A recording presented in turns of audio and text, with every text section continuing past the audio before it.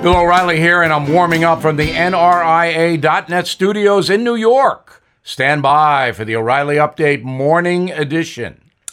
On this Monday, I am contemplating the two countries where people live the longest, Japan and Switzerland.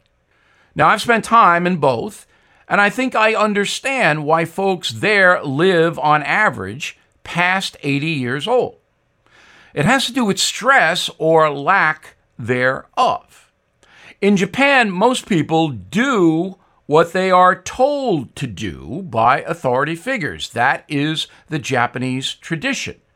There's not a lot of division like we have here in the USA. And there isn't much diversity either.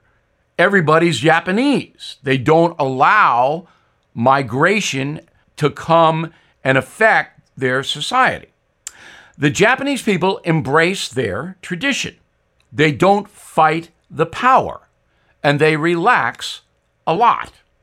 The Swiss are also kind of isolated and relaxed. They tend to stay at home. Lots of snow, lots of mountains, no nightlife, early to bed, early to rise, pass the hot chocolate. Swiss society frowns on confrontation.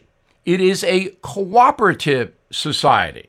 They try to get along. They're not the most engaging people in the world, but they don't like disharmony, and they despise stress. They'd rather yodel.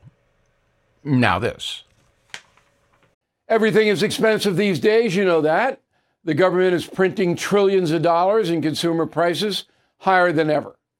If the government continues its printing and spending, the dollar could continue its free fall and lose its coveted role as the world reserve currency. Let's hope that doesn't happen.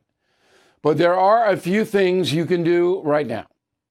American Hartford Gold can show you how to protect your money, your retirement, your hard-earned savings against inflation by helping you diversify a portion of your portfolio into physical gold and silver.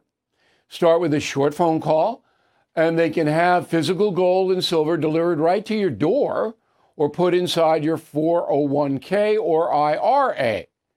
So please call or text them right now.